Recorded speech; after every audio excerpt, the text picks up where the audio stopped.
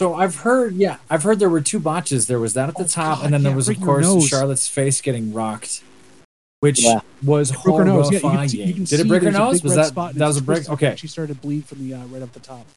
Oh. I saw I was hoping for the best, but I saw it and I was like, that doesn't look good. This is one that I struggle with, if you want to give it the rating or the best of the night or whatever, because from a storytelling standpoint, I totally agree with Adolfo. It was a great build. The acting was great. I think we're kind of echoing each other here. It was very stiff to me. Yeah. Okay. I will. Yeah. It was snug. And it there was no, it wasn't a fluid, like you'd had a whole night of sort of real fluid, kind of technical, crazy shit. And then this one, unsuspectingly, I wasn't anticipating this match. Really stiff. This was probably in really tamped down. More a certain amount of terms, but this was like the most stiff match of night one. Like, and there was a lot of heavy. There's a lot of heaviness behind the moves. Yeah. I want to say, and this might make me sound like I'm old, but much older women's wrestling was kind of stiff like this. Women would get in the match in like the 80s and 70s, and they would just hit each other as hard as they could. It's because that's all the audience could understand was, oh, look, those women are brutes. And it's evolved, and it's far better, and let's face it, the women do better shit anyway.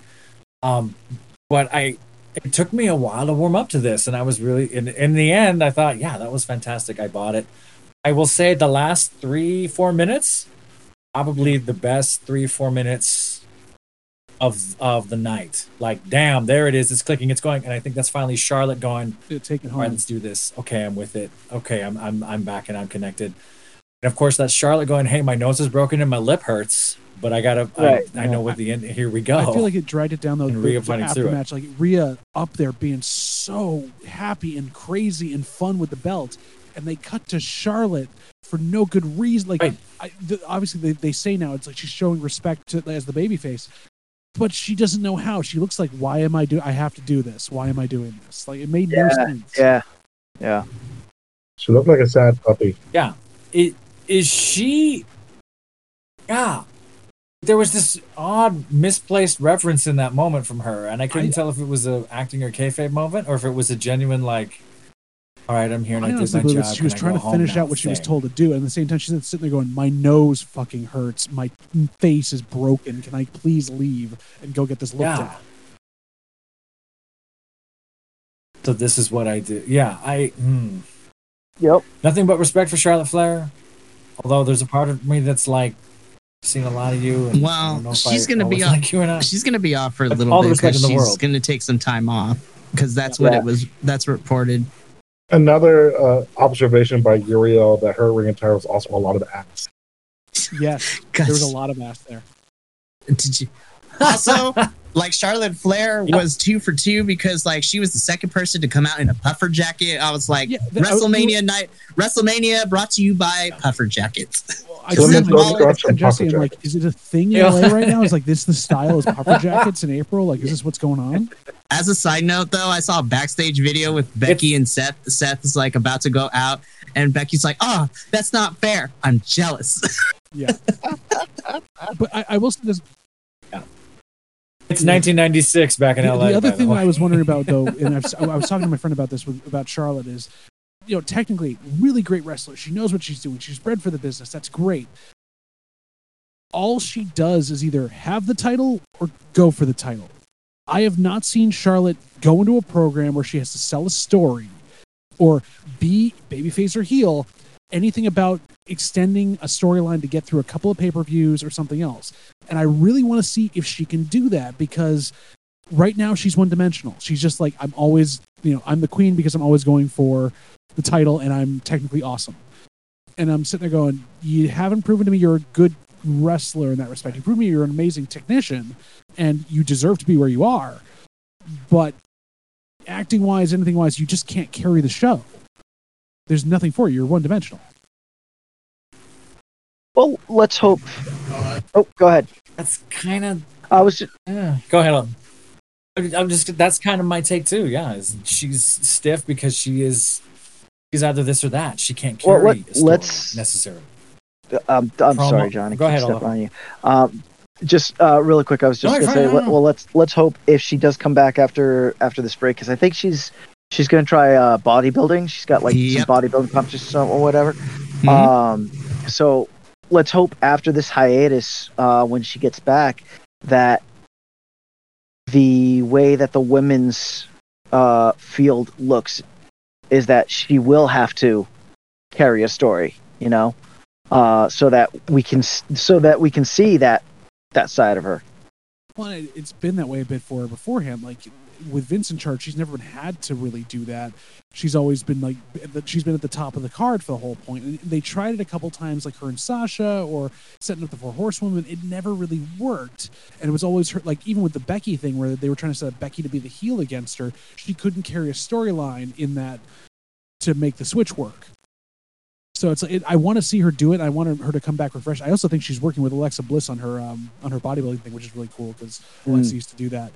But it's just like you can only ride the Flair name so long, and you can only ride your talent so long. You need to be able to show why we want to keep you around, because otherwise she's an attraction you bring in for one thing, like Ronda Rousey, and you bring her out. Yep. You would see her once a year. Oh, John, I love that. John. Oh, that's so accurate. Hang on to that anger, because we're going to talk about Ronda in a little bit. Because we're going to get to night 2 soon. But Mommy Rhea Ripley is your new SmackDown Women's Champion. Mommy! Yes. Or as Simon Miller said, Amy. Or sorry, Ross said in WTF things, because she lost the M, so it just said Amy. I love her new. But side note, I love her new thing when she's taking pictures or she's doing videos for WWE. Like her new thing is she has some random thing in her pocket. Like I saw a picture of her and Damian Priest in front of the stage, and she randomly has a banana in her pocket. Yep. And then she was doing an interview with Ring the Bell during WrestleMania weekend, and she had a Dominant action figure in her pocket. It was hilarious. That's funny. Jeez. No, another quick sidebar.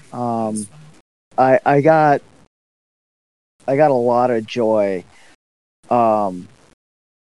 seeing there was I can't remember which outlet it was on YouTube, but they got an interview with Rhea Ripley like pretty much as soon as she came off stage, and she looked just like so overjoyed and just like so much, like a little kid who got their most prized Christmas gift and they opened it up, and I was just it brought me a lot of joy seeing her, and I wasn't sure, because she wasn't acting like mommy. She was acting like, at least in my opinion, she wasn't acting like mommy. She wasn't acting like the Destroyer. She was acting like just this overjoyed. She was acting like the 26. She was acting like the 26-year-old that she actually is. Which, by the way, and it was reported afterwards, like earlier this week, that Rhea Ripley is technically a Grand Slam champion because she's won every major women's WWE title. She was NXT UK champion, NXT Women's champion. She was a main roster tag team champion, and she's held the Raw and SmackDown women's title. And she's only 26 years old. 26! I think the only belt she hasn't won was the NXT tag. Yes, because those weren't. And that wasn't there when she was there. Yeah, it wasn't. I feel like at some point she's got to go down in the window so she can say she's won every woman's belt. But well, she also competed in the first women's war game match. Like she's that's great. She is the new generation of that. And at that same point, Adolfo, did you also see that in that video clip too? She's literally on the verge of tears with Triple H like celebrating as he's trying to go in for a kiss. It looks like, which it wasn't, but still. Yeah. But you can see like genuinely like she's like, because that's one of Triple H's babies. Like, oh my goodness, I almost shed a tear. I don't. It's awesome. You should. I think we need more of this new generation turnover. Well, And I think we'll talk about WWE. We'll not going to happen because something happened night 2, and while I was happy with who won, I kind of was thinking that somebody else should have won. But we'll talk about it in a little bit. My favorite thing about the Dominic and Rhea Ripley thing is that they're advertised to supposed to be a couple, but I don't think they've ever even hugged each other on camera. Right, because Dominic is respecting his girlfriend, and also he doesn't want to fight Buddy Matthews. And trust me, I don't want to fight him either. That was the funniest thing at the Hall of Fame, seeing those pictures where they edited some out because it was literally like Mommy, Dominic, Buddy Matthews, and then Dominic's girlfriend next to him. It was hilarious. And then also seeing like Andrade was there. And I think the most iconic picture for me, it was so hilarious, is Malachi and Zelina. I know. Yeah. Well, there's a picture of Malachi Black and Zelina. I was like, gosh, I forgot how tiny she is compared to him. Her Hurricane Running Mommy on, what was it, either Friday or SmackDown. Monday? Yeah, it was awesome. We'll talk about that in a little bit, but okay. Another just really quick sidebar about this, and then we can move on. If Rhea Ripley makes a play to control that fucking faction, I am there for it. If they give her a story where she turns to fucking what's his face, the dude that's the head of Judgment Day, Finn Balor. Yeah, to Finn, and it's like, you know what? You're a fucking loser. I got the fucking belt. I run this shit. I neutered the demon, so she's the only one in Judgment Day who won their match at WrestleMania.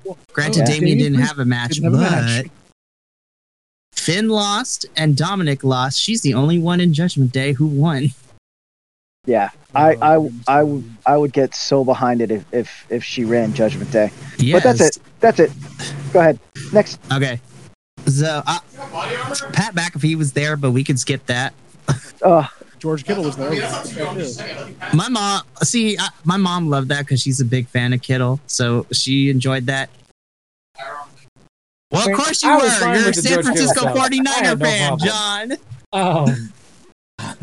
I had no problem with that. I was sort of bored that Pat McAfee was there, but once George Kittle got should have been LA9. It should have been LA9. Like anybody. We'll talk about Bobby Knight too, because that made me absolutely mad. Agree. Damian Priest coming out after that to beat the crap out of the Miz would have been amazing. Like throwing shit down. Anybody, any legend or wrestler who should have been wrestling that absolutely should have been. For reals. That's the Hulk Hogan moment. That's the Goldberg moment. He got the Hall of Fame and he never was in a ring. Send the Great Muta down to spray the mist in Miz's face. Yes. Put Muta there. Fantastic. That was awesome. All right, main event, night 1 for the undisputed WWE. The wrong thing happened. This is what should. No, I'm just kidding. Now, don't get me wrong. This match was fun. I still like the SmackDown Women's Championship match better, but I really like the ending to this match. The 3 Haluva kits for the win, and then Sammy kicking out of the day one. Is it the D1? The D1. The 1D. Kicking out of the 1D, I was just like, see, it's not as bad as when Drew McIntyre kicked out of the End of Days, because I think the Usos will be fine after this. But that match was a lot of fun. It was go ahead. Something I love about something I love about this match, I have it playing right now too, and I'm reminded of all my notes and my thoughts. Watching them communicate in the ring. And they're trying to be subtle because on TV we'll see all of it. I don't want to say they're improvising because they're not improvising. They know what they're going, but they're calling shots, and all 4 of them are so good. They're saying things. They're saying 1-word, 2-word things. You see Kevin Owens' beard move just a little bit, bum, and you just see like not even a head shake, just sort of like a wink. Then bang, and they do the random thing. Little Uzi Vert performance before the Usos came out. I was just like, okay, we're trying to get.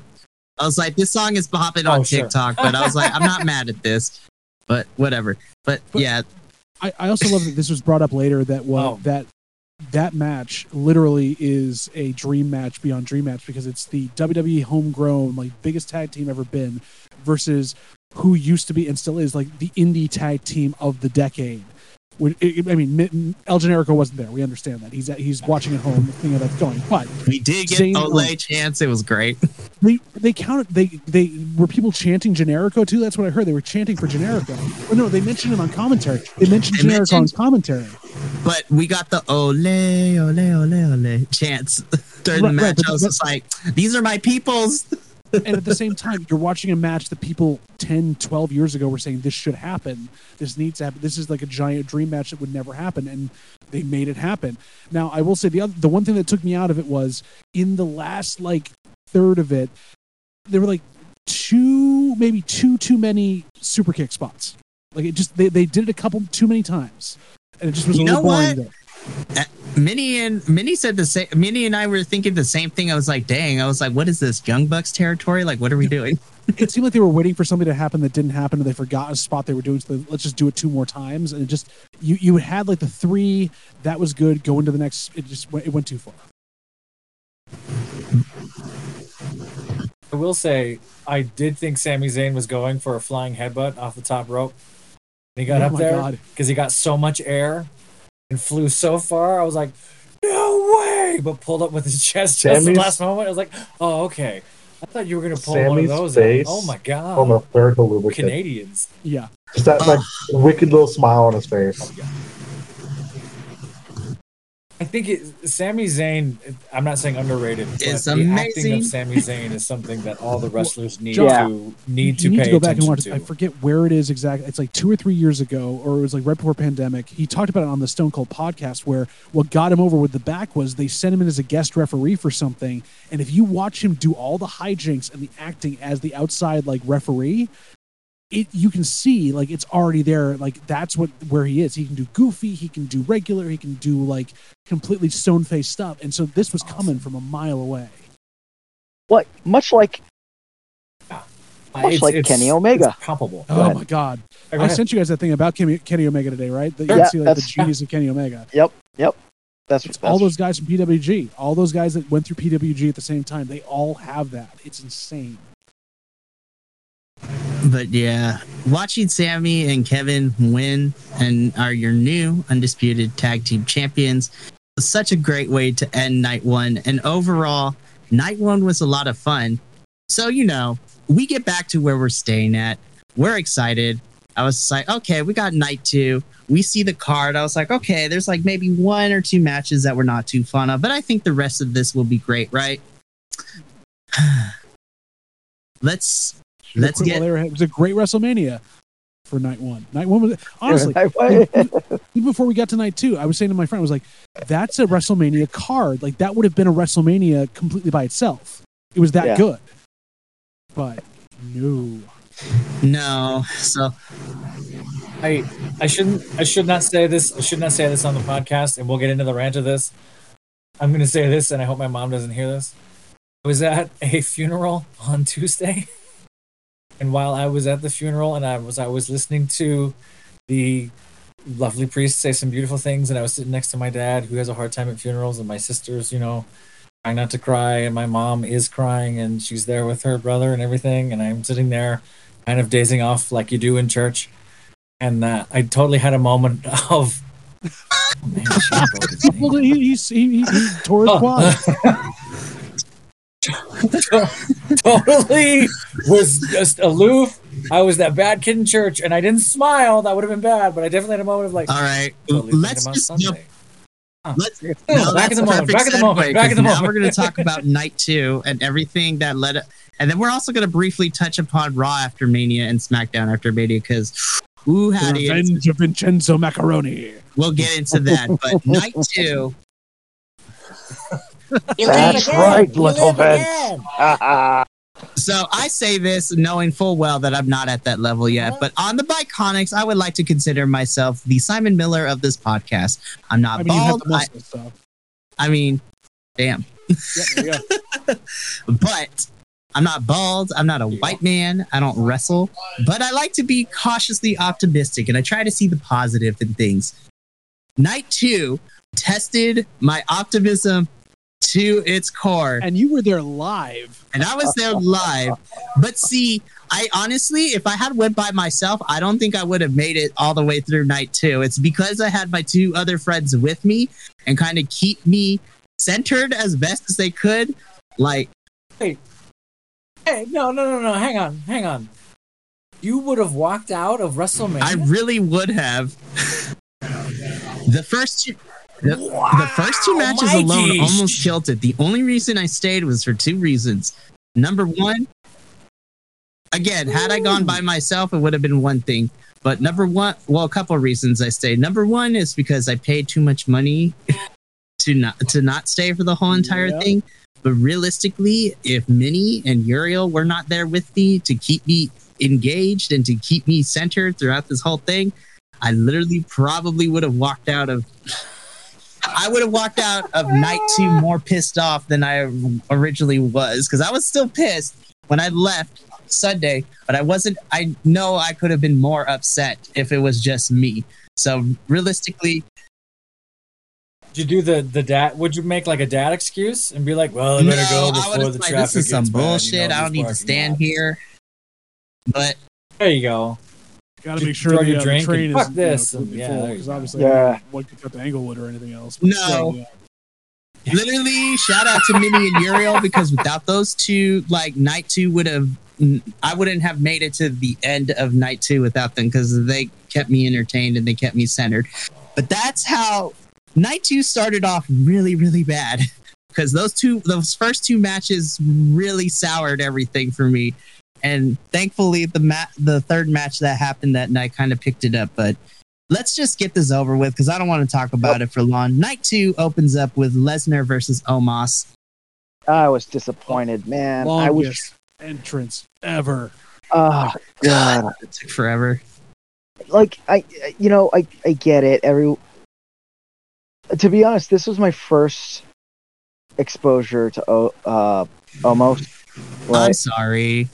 And I know, like, please call almost. All his fans are called Homo sapiens, but continue.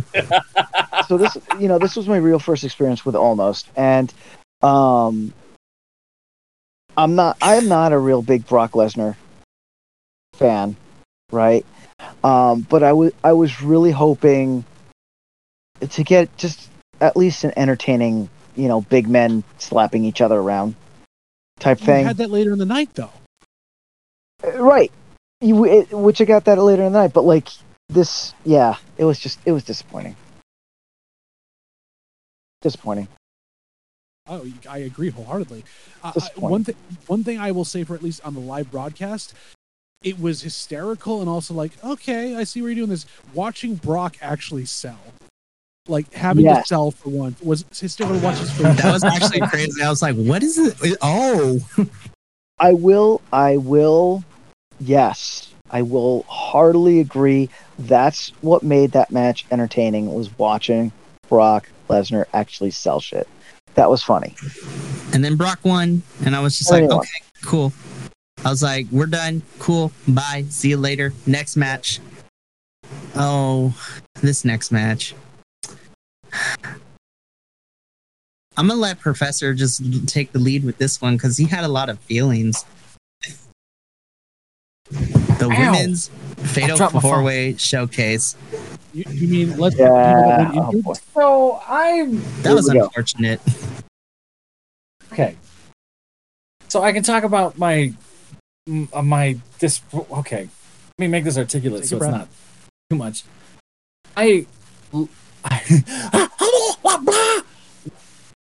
Ronda Rousey. Well, she's also injured still too, bad so why at was she this. there? And then Shayna got injured during the match too. Has not gotten any better at this. So I'm not. I hope this doesn't make me sound like too much of an asshole. I started washing dishes during this match because I had chores to do that I had put off, and after about a minute in, I was like, "Oh, Shotzi and Natalya." Why isn't their tag team named the Black Hearts? Oh man, why? It should be. It needs to be. And I love both of them, and I'm biased, sure, but like, what is happening here? So I was watching dishes, and I was still being attentive, and I was trying to watch the spots, and then I actually rewound it once or twice, and I caught up 30 seconds later, so other stuff. Ronda was gone, and Shayna Baszler they were gone for like 5 minutes of this thing. We saw that y'all didn't see, so I'm trying to remember exactly when, but Ronda and Shayna were on the floor for a good chunk of the match because it looked like Shayna busted an ankle, something. Shayna got knocked off the ring, if I remember correctly, and went down. She was supposed to fall into a couple people, and so she disappeared from there. And then I remember at the end of it, when she popped back up, we both, my buddy and I go, she's missing a shoe. What the hell's going on here? Her ankle it was all wrapped up too. And we saw the medical team and Ronda there, like checking in on her, everything. So they were there the whole entire time until the ending spot. I was just like, and honestly, minus the ending with Ronda and Shayna out of the way, it was actually a pretty fun match with just those three. Shayna hobbling in was terrible. Yeah. Yeah. I thought it was. I think that's part of what made me upset was like those last few minutes, the last 2-3 minutes I checked in on. I was like, "This is great! Look, this is happening. This is happening." I love Chelsea Green's. I love Chelsea Green's finisher, the unprettier. I was just like, I'm trying to. There was one moment I'm trying to pull it up now, but Peacock's not working. That I wanted to the sequence at the end. Yeah, where it was just boom, this happened, boom, boom. Yeah. And I can't remember who exactly was in the ring. Everybody's pulling their finishers. This is moving, it was moving. I looked away, and then in comes Ronda and Shayna. For a second, and I came back. It was Ronda. I'm mad that Shotzi keeps taking these pins for Ronda. It upsets me. Yeah, that's what it was. There was that crazy armbar, whatever the fuck it was, Ronda thing. I'm so over the. It's okay. Curse if you have to. Sorry, it's bothered me. It's like it's genuinely fucked my brain up. Ronda Rousey reminds me of the bullies that deservedly have a chip on their shoulder. But then that becomes their cross their whole life, and they feel that they need to be the hero because this thing happened to them. They didn't get over. And it's a legitimate thing, and it's a tragic thing, and it's a horrible, sad thing, and I have empathy for you, but you're not offering me anything. And we have to come to you. You never come to us. Why are you going into that too? Why did they win? If Shayna's injured, Ronda was already injured. Why aren't you calling an audible in the ring and putting somebody else over that can then go for the tag titles, whatever you want this to be, because you have no women's tag teams, and these two cannot stay healthy. All of them were worthy. Biased, Shotzi and Natalia. But all of them could go over and put over at any time. Honestly, like I would have been like, yeah, bam. Now, I am an unapologetic Liv Morgan stan and a Raquel Rodriguez stan because those are my homegirls. But Raquel, I would have loved to see Raquel snatch that. It's okay, but I would have even been fine if Sonya and Chelsea won because I love me some Mrs. Cardona. Sonya, I think is fun. I think Chelsea Green and Carmella is a better tag team, though. Chelsea Green and Carmella would be a stay. No, I think Carmella wasn't there because I know before coming back from, because it was reported because like the reason Carmella was gone for so long is because she was pregnant. But then it was so sad when she publicly acknowledged that her and Corey had a miscarriage and lost the baby. Oh, it wasn't more than that. She had an ectopic pregnancy. Yeah, that's what it was. That's what I was trying to remember. I watched a bit of Elimination Chamber. That was her first pay-per-view back. You can see like she's not fully there in the chamber either. Like she wasn't there, and the fact that she worked through that, she had to get there. I'm pretty sure she wasn't fully mentally ready to be back on the road again. And I'm glad she's taking the time off to go get better. And like, I can't do this. Like I haven't grieved what's happened. So I'm glad of that. That being said, character-wise, I would love to see when she gets back and better, her and Chelsea Green go on a tear as basically the new iconic. Yes, definitely yes. And that was what we were slowly getting to. But I agree with you, JVL. Like, I'm glad Carmella is taking this time to kind of work through the process because, like, I can't even imagine. And, like, my heart went out to Corey and Carmella with all that, man. I was just like, and then I come to find out later that Chelsea Green wrestled that match like her stomach was not in the best of shape either, because she ended up having like food poisoning or something, and she worked that match. It was something worse. She went to the ER for. Yeah. I was like, damn it, Chelsea. At first, I was like, damn it, Chelsea, did you break your wrist again? No. Wasn't somebody else was messed up too, though? Who else? There were. I mean, Shayna hurt her ankle. Ronda was already injured. Shayna hurt. And then Chelsea's stomach was all in knots, and then she had to go to the ER after the match. I don't know who it was, but somebody had a list of like, here's everything that all, not injuries, but like all backstory things. And this match had all kinds of weird shit. Like, what the fuck? Either Liv had something or Raquel had something that was going on. I think Liv, like, she busted a lip or something. But that match was something. Can I? No. Which doesn't excuse anything, but I think that match would have been fine if we earned a different ending, in my opinion. I think because we were kind of sort of earning a different ending, and then all of a sudden Ronda Rousey shows up as a hero from 10 years ago. Like, why? Call the audible. I'm over this. Up on their feet into something. Let them be showcased. Well, I mean, we're kind of getting that, but we'll talk about that in a little bit. But have Shotzi run you over in the tank. Like, there's so many things you could do. Got nixed for her entrance, and I was upset. No, it's not gone forever because I'm trying to remember. I don't think she came out on SmackDown, but I love that Natalya had the helmet. I'm like, two people can fit in the tank. We have seen it when Shotzi and Tegan came out together. Oh, Tegan, my heart. I know. I will say this. I honestly want this to happen now, and I keep telling this to my friend Jesse. Like, this is something that needs to go on, just to use the women in some way in the damn division, especially if it's on SmackDown or something else. Have Natalya, as the veteran she is, start a women's faction called the Heart Dungeon, and everyone there she brings in one at a time, and she wrestles. You do vignettes where she stretches them like they used to do in the old Heart Dungeon. She breaks them apart, she puts them down, she breaks them down and brings them back up in her way of thinking, and she's got this major group of like 8 people all coming in and beating the crap out of everybody. And like, it's Shotzi, it's Tegan, it's all these mid-carders that aren't being used in this faction where they're relearning from the last survivor of the Heart Dungeon, and they go on a rampage. I'm down. Go up to Calgary, shoot all of those spots in Stu Hart's basement, do all that like, stuff. Run in the snow, smoking a cigarette or something. Like, he lets him in the door, Brett's just standing there, like. That'd be glorious. I'm down with that. There's a picture of Owen sitting up on top on the wall, like literally, like. Do it all and have her so Natalya can be that person that she is right now, which is the gatekeeper, that type of thing, but she's bringing all the new talent in and putting and showing them reasons to root for these people that you should be rooting for anyways. Like, they give Shotzi a new finisher that's a submission. All of them are submission wrestlers. All of them have these things. Do something with them. See, and I think you're kind of what you're speaking to was our general problem with Charlotte Flair. You can be a legacy and not be only that legacy.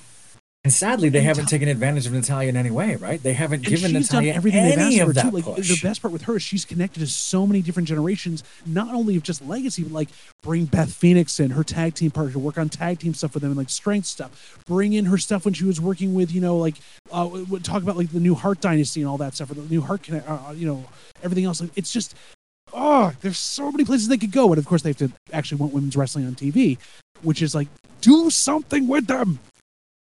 It is. Yeah, that match was a whole thing. And like I said previously, those first 2 matches almost took me out of night 2. But then, from the heavens above, I was blessed with the next match. The triple threat. It's a big sweaty man. Listen, the inner bisexual in me was just like glued to the screens and to the ring. But this match was a banger match, bro. Like, the Intercontinental triple threat between Gunther, Sheamus, and Drew McIntyre. These boys knew what they were doing.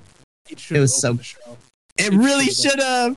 But honestly, I'm kind of glad it didn't open the show, because then I was just like, cool, great match, and then just get stuck with all the shit. Yeah. So this was great. I think what it's great seeing Sheamus and then McIntyre and then Dad Bod. Gunther has lost a lot of weight, dude. Like, I give him so much credit. I know, and I'm proud. I'm glad Gunther's lost all the way Gunther's lost, and I think that's great. But to see, I don't want to say average because that's not what I mean. But to see normal human who could still fight these monsters and just sort of has the heart that carries. As opposed, I'm not saying like he's slovenly or anything. He's an old school actual wrestler. He's an old school actual wrestler versus two superheroes. Right. That match was so good. Like, shit. Honestly, like I've seen some people upset. They're like, Drew shouldn't have taken the pin. I'm like, no, Drew was the right person to take the pin in this match because it's setting up a rematch between Gunther and Sheamus down the line because Sheamus didn't get pinned. But this match ruled so hard, and to hear all those chops from where we were sitting in that arena was just, everyone was so quiet when the chops were getting ready. It's just like, give it to me now. Can you really hear them? Holy crap, John. When I tell you, like, me, Minnie, and Uriel were clutching our pearls every time anybody did a chop. We're like, ah! Oh, and John, even like in Montreal when I saw him wrestle, it's as loud as a gunshot when you're up in the 500s level. It is so, he's hitting them so hard. It literally reverberated in the stadium. I kid you not. The show I was at, I mean, I heard some chops, and I mean, I wasn't nearly as far away as Gunther, to me, has the loudest and hardest chops in anybody in this business. I'm going to be honest with you. Easy. Well, look at his arm. He's a lanky boy. Swimmer's arm, where it's just like this rubber band. Wow, it's over. He's the best person to do naps in stage combat because it sounds like he's killing. Yeah. Yep. Sure. Oh yeah. Which I will say, they are much better at WrestleMania anyway. They were much better at sort of at least hiding or pretending to mask a lot of the naps. I'm not seeing them blatantly. Well, for the chops, there are not. If they're doing kicks, but No, that's I honestly thought the match was fantastic. I felt like it was cut short. Exactly. Like, I think I could have watched that for 45 minutes. This was a nice paced match. I mean, the ending, I did agree, kind of felt rushed, but the ending was really cool because Sheamus goes in, he kicks. The ending was crazy. Gunther just takes Sheamus and just throws him into Drew McIntyre and then pins Drew. I was just like, oh, that's a creative spot. I love that. And it looks so brutal because Sheamus just bounces off and then just rolls out of the ring. Oh, my God. Well, and also, I'm pretty sure that Gunther tore off Sheamus' nipple at some point because he was bleeding like all across his chest. Sheamus' chest, Sheamus' chest and back and everything. I was just like, he went from mayonnaise to ragu sauce by the end of this match. So, is Sheamus doing like he's the just skin naturally pale thing, like Sheamus that? Just staying indoors? Yeah. Is he really? Oh, that's why his entrance in the dark is always just lights focused on him because it just reflects everywhere. Yeah, because he's a fucking projector walking down the screen. I made the joke when Sheamus took off his coat. I was like, my eyes! What was it? Jesse and I were sitting there at an elimination chamber when he came in and we go, the fires are lit. Gondor calls for aid.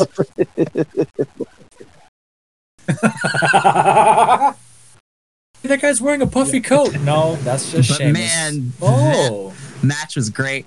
And then to hear like 80,000 people when Sheamus did the fella in that live was just so beautiful. Some of those kicks, though, like the bro kicks too, like they came close. Stiff. Bro, I was just like, that match humped so hard. I was so excited. There were some shots. There were some. This will make sense to me because I know they're friends and they're super close and they were best men at each other's weddings and stuff like that. There were some shots in there where like you would only hit your best friend that hard sort of shots. Like I would only hit you this hard because One, I love you, and two, I know I'm gonna get it back. So William Regal really loved this match because he posted in a tweet. He's just like, "This is European wrestling at its finest that you ever will see currently in the United States." And I was like, "Damn straight, William Regal." Like, it shows you it does. That style still works. That style, and I think what made the match even better is you guys didn't get to see this, but like after the match ended and then they cut to commercial or whatever, like the whole audience erupted because it was just Sheamus and Drew left in the ring, and then they hugged and everyone just lost their shit. They're like, "Yeah!" Oh, that's awesome. I would have loved to see that. I would have loved. It didn't show it for us. But man, it was so nice for us who were there in person to see that. That match was, and I mean, Dave Meltzer gave that match 5 stars, and Gunther is just keep on putting on these 5-star matches because he also got 5 stars when he faced Ilya both times too. So it's just like Gunther is that man. I mean, his future might still be in jeopardy now that Vincent Kennedy McMahon is back. But to think of the fact that this man was supposed to be buried. Oh my God. Sure. I love you guys, but I have to help with family duties. So can I talk shit with you on a different day? Yeah, oh, keep definitely. Shit, I mean, we have the text thread, so we can get together and talk. Yeah, we can find a time to just shoot the shit. Yeah. Well, I still want to. I've known to talk to this about for 10 days, and my life has been falling apart. But I miss you all dearly, and I'm glad I got to do this. I will. This is bad podcasting. Never cut me out of this part of the podcast. I'm gonna go before I start crying over how bad day 2 was. He's living right at the good part. I know. All right, Professor. Take care. Do your duties. Bye. We love you. Bye, gents. I'll talk to y'all soon. And there were 2. And then there were 2. What do you mean? There's 3 of us. What are you talking You're the host. About? You're always here. You've been here all the way. Like we were co-hosts, and we were down to 2 because Minnie left or Rage quit. John had to go do family stuff, so the people whose opinions both are against each other but also matter the most are still here. I mean, that is very true. Oh, I mean, Adolfo, you and I are going to Philadelphia Wrestlemania next year, right? Because it's on our coast. Oh man, heck yeah! Oh my gosh, you guys! Like, I kid you not. When they because I already knew where it was because they already announced it like a while ago. But man, the stadium every time they played the hype video like twice. Once a night 1, once a night 2. Night 1 wasn't as bad, but when they played the WrestleMania package for next year, and it was going to be in Philadelphia, that stadium erupted in boos. Of course, yeah. I mean, which was going to be expected, but to hear that many people, I was like, damn. I was like, calm down. I'm surprised because it's at the Link. Yeah. And the Link is an open top stadium in Philly. Yep. It's going to be cold. It's funny because when I saw the initial commercial for it, you know, and then I saw them do that flyby of the stadium, I thought to myself, that stadium doesn't have a retractable roof. That's an open air stadium. It's gonna be cold. Yeah, it is. It's windy in that stadium too, and it's a notoriously bad stadium. That's gonna be interesting. Yeah. Yeah, and I was just so. Me and Minnie were thinking about, let's see if we could do SummerSlam, and then we saw where it's at. We're like, never mind. Yeah. I was like, I would love to go to a SummerSlam, but I'm not going to Detroit. I'm sorry. Yeah. Minnie's hoping that there might be an event in Arizona. I was like, listen, if there's a major pay-per-view in Arizona, you bet your ass I'm flying out there. I'm so pissed the Rumble's in the Alamo. We don't talk about Texas. But yeah, whatever. That match was really good. It was that match, the Drew McIntyre, Sheamus, and Gunther match. Gunther Really, that re-engaged me with the night's show, because after the first 2 matches, it was kind of like, right? And then I started getting engaged again with the women's match. But Let's then talk about it. But that ending, Let's talk about it. That ending just like killed me. And then you get McIntyre, Sheamus, and Gunther, and I was like, okay, I'm re-engaged. We're back. So, we're back. We can do this. We're back. Right, we can do this. And then now this is where we're gonna differ, right? So after the IC triple threat. Actually, I don't think we might, because this is what I'll say. So after the Intercontinental triple threat, the next match we have is for the Raw Women's Championship between challenger Asuka taking on champion Bianca Belair. Now, before we get into the fighting, can I just say that Bianca Belair, is the best person for Black culture, because all her WrestleMania entrances, she has been representing the African American community. She makes her own ring gear.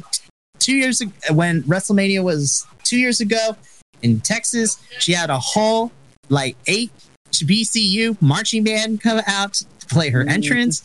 Here, she had the Divas of Compton come out and perform. And then Triple H choking up at the press conference, talking about the contortionist and her mom dying that morning, and still going through with the performance. I was just like, see, in hindsight, when I saw that, I was like, I should have realized that Bianca was not going to lose here. Okay, match I thought was really great, because you have the technicality of Asuka versus Bianca's big power style. I thought it was a lot of fun. I enjoyed the match. While I will say I'd love seeing Bianca win another WrestleMania match, as much as I stan her, and y'all know how much I love Bianca Belair, I think the wrong person won that match. Asuka, I think, should have went over and should have became the Raw Women's Champion in this match. Doesn't discredit Bianca, because I think Bianca is a star and she will have phenomenal matches, career. But I think, okay. But I think, yeah, I thought I saw something glitch, but it's fine. Right. But I think Asuka should have won this match. But see, JVL, I don't think we were going to disagree, because Asuka should have won, and I picked her to win. I'm happy Bianca won, but I think Asuka should have won, because she doesn't have much left in her career, to be honest. She's like 40. Yeah. Well, and she's 0-5 on WrestleMania. She has that streak. They've squandered her every time. Even when this was just like the other match we're going to talk about. This was the momentum time to do it. Yep. And the thing is, unlike Charlotte, Bianca has proven she can carry a storyline without the title. She doesn't need the title to be there.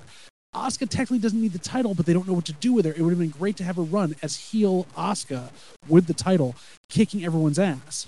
Mm-hmm. And that whole spot where she missed the mist. That made me upset. That was so poorly done, and it wasn't anyone's fault there. That was a Vince call. I could tell that was a Vince call. And oh my God, and I understand a lot of the ins and outs, and I'm glad, of all the people to keep it on there, Bianca can carry this farther. There's a lot more to do with her, but she's kind of spinning her wheels because there's no division around her to make it worthwhile. She's basically ran through most of the Raw Women's roster, and so while we were waiting for the next match to start, I turned to Minnie and Uriel and was just like, who is left for Bianca to face as Raw Women's Champion? She's basically gone through pretty much all of the major players in the locker room for Raw. Well, but look what they had to do on Raw the next night and everything else. Rhea had to come out. We'll talk about that, because no one else. The implications in that really worried me, but we'll talk about that in a bit. If they don't separate the men's titles, it'd be good to have the women's titles put together on the other night. Make it the women's night. That's women's wrestling. Becky 2 belts.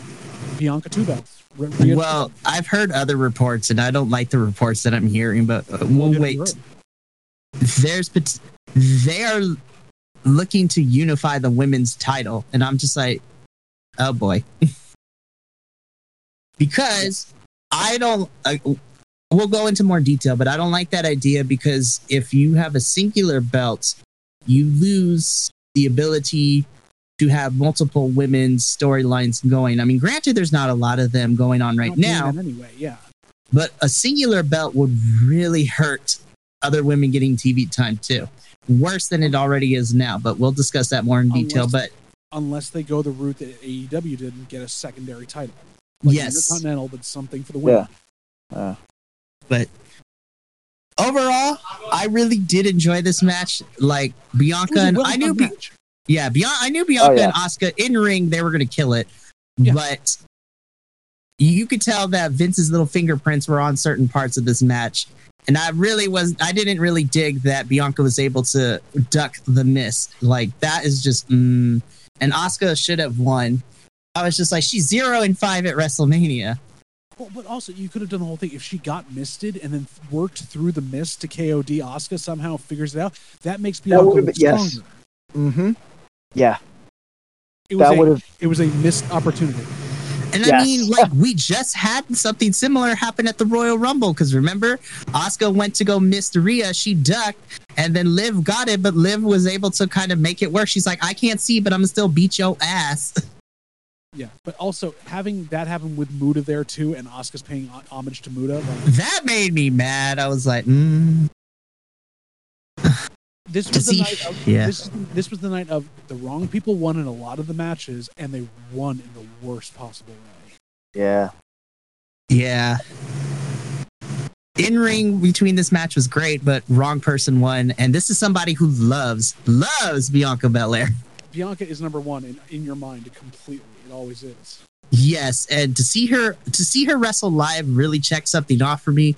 And I mentioned at our last episode of why I was really excited for personal reasons why I was excited to see this match, but Bianca should not have retained here. Asuka should have won, but overall, I really did enjoy the match, though. It was really cool, and I loved it. It wasn't a bad match at all. The ending brought it down, and the ending brought it down. And booking decisions are not the best. No. Yeah, they both got after it. It was definitely exciting. But you're right. I personally would have accepted Bianca winning that match a lot more had she got misted and then fought her way through it. Because that's back in the day. That's what they did. Like with correct me if I'm wrong, but I think Hulk Hogan in a champion.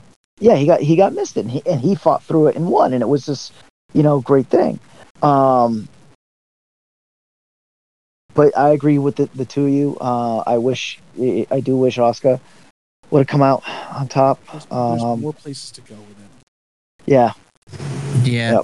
Yep. Also, as a last thing before we move on, I'm mad that Bianca didn't use her braid to smack Asuka. I thought that would have been great, but I miss her hitting people with the braid. But here's the thing: if they got to that point where she had to do it, that's the perfect setup. She goes back, she whips Asuka, and when she hits her, missed. Yes, that would have been great. Does it to herself. That would have been awesome, but great match. The ending kind of sucked the air out of the room a little bit. And that was the first match to do that. And that was the first match to suck the air out of the room, because we'll get to this main event in a hot second. Oh my god, but in between, and poor Finn in the next match.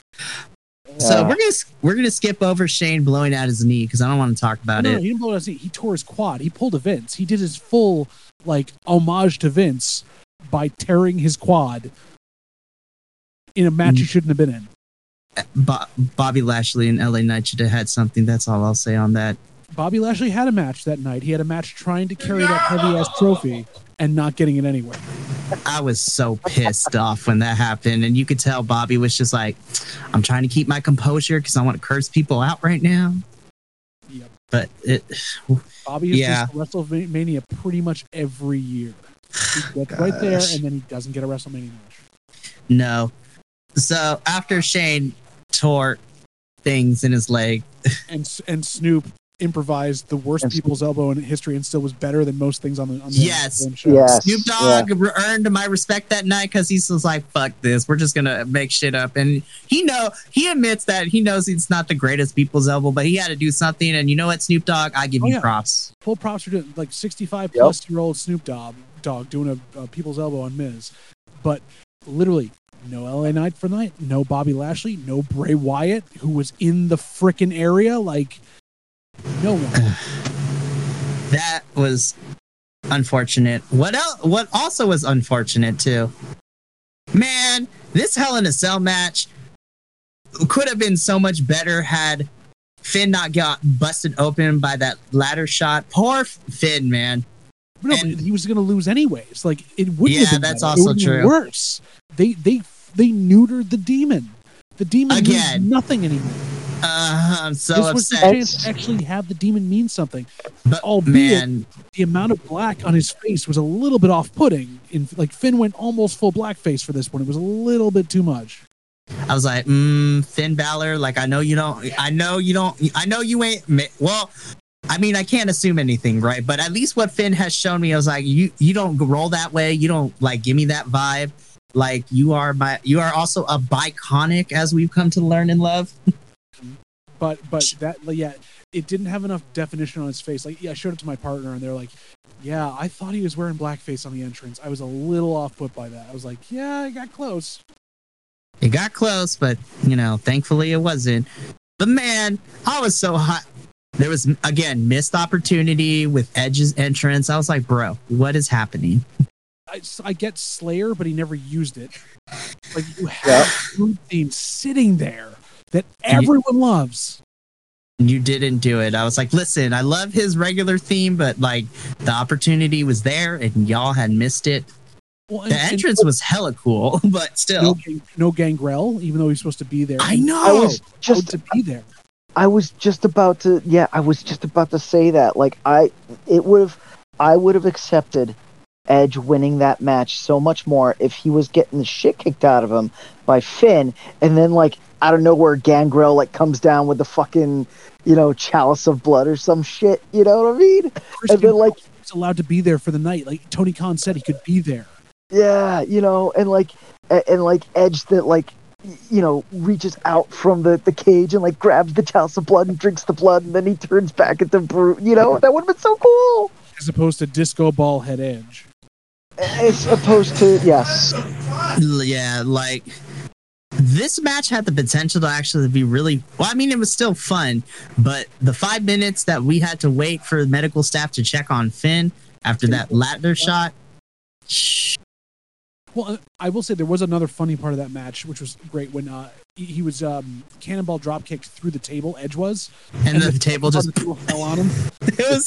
I laughed so hard, but man, I really wanted this match to be awesome. But, like, because Finn got hurt halfway through, it kind of just the start and stop of the match. I was just like, damn, man. I want to ask, do you think they called an audible in the ring to have Edge go over, or was that always the thing?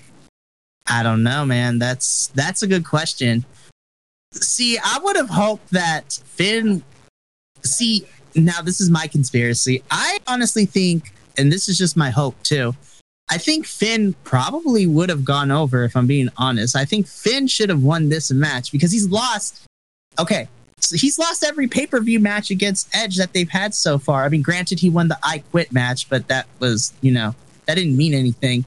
And Finn got pinned in the mixed match tag team from Elimination Chamber between Ed. It was the right thing to do if they were going to win there, because you can't pin Rhea going into the championship match.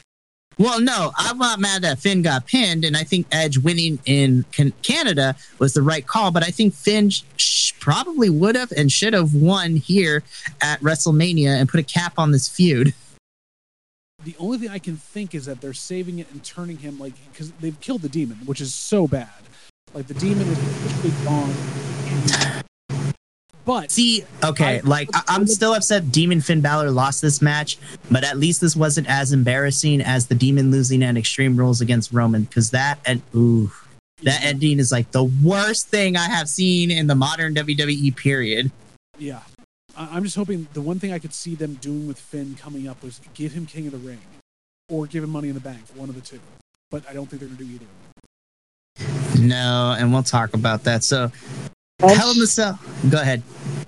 Hence, with the demon now being neutered, for lack of a better term, hence a great position to have Rhea Ripley step up as the leader of Judgment Day.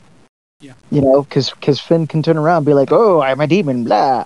You know, and Rhea be like, "Shut the fuck up." Sick Priest on him.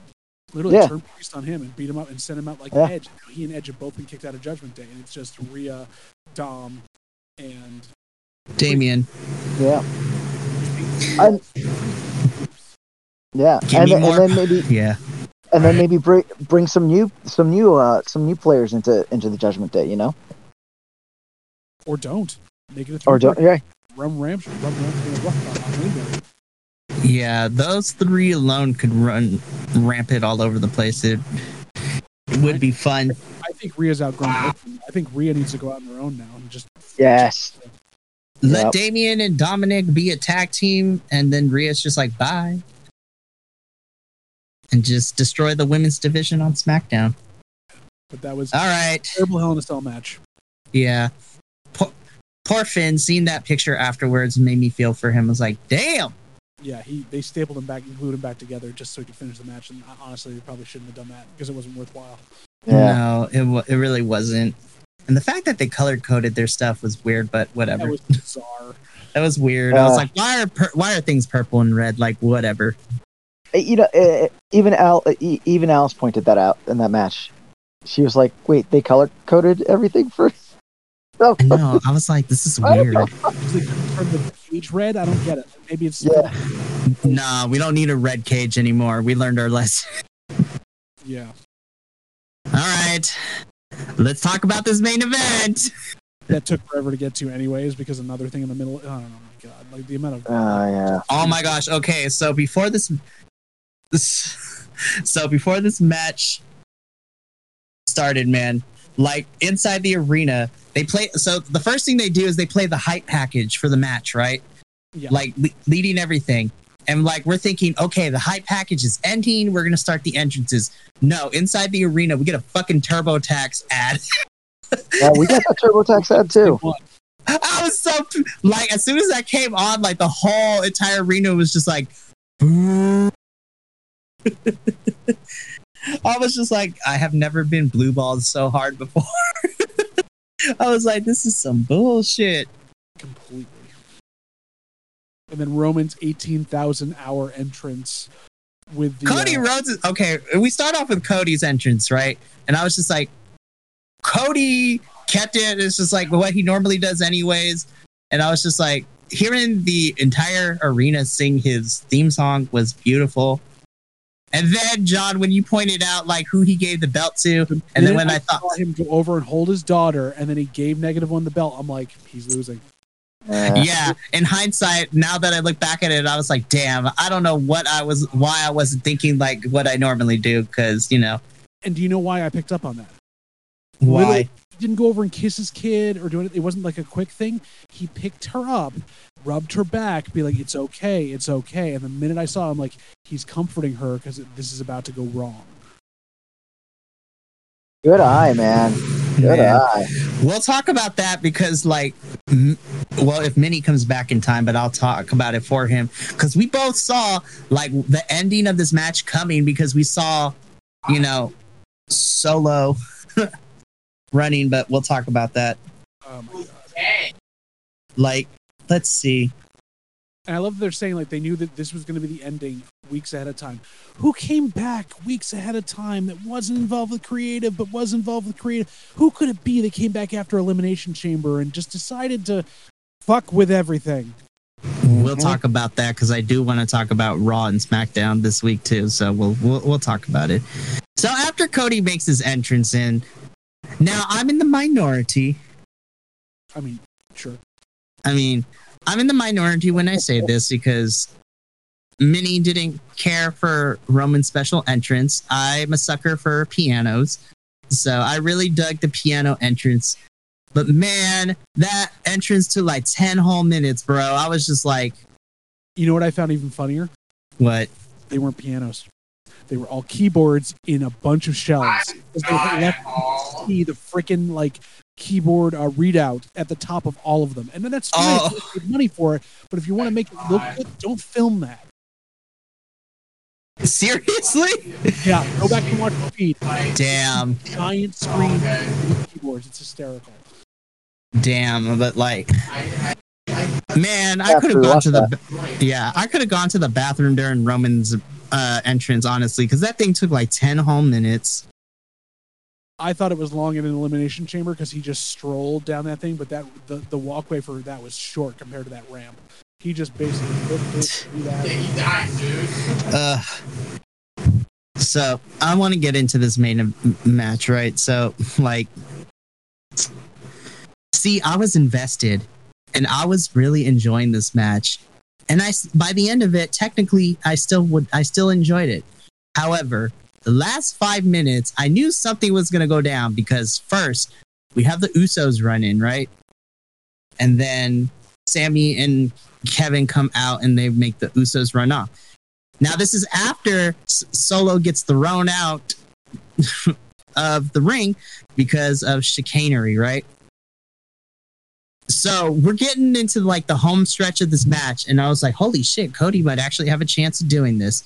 And then Minnie pointed out something to me, and we both saw the cameraman, and we saw someone wearing a black hoodie run through the audience. And as soon as we both saw that, it was at that moment we both realized, damn, Cody's losing this match. And what ended up happening? That is exactly what happened. Cody lost his match. How did he lose this match? While Paul Heyman was distracting the ref, Solo returns to the ring. Samoan spikes Cody as Cody has Roman dead to rights, and then a spear followed by a 1, 2, 3. Roman Reigns is still your undisputed WWE Universal Championship. When I tell you, my soul left my body, broke into a million pieces, and then crawled its way back into my heart space. I was so deflated by the ending. Now, it was a Vince ending to a perfect WrestleMania for him. Make the crowd upset so they talk about you. Now, I still would have been as mad, but I would have accepted it if Roman somehow beat Cody clean. I was like, okay, I'm still upset, but I would have taken that. But no. In years. Roman hasn't won a match clean in literally years. I know. I'm just saying what would have made it better.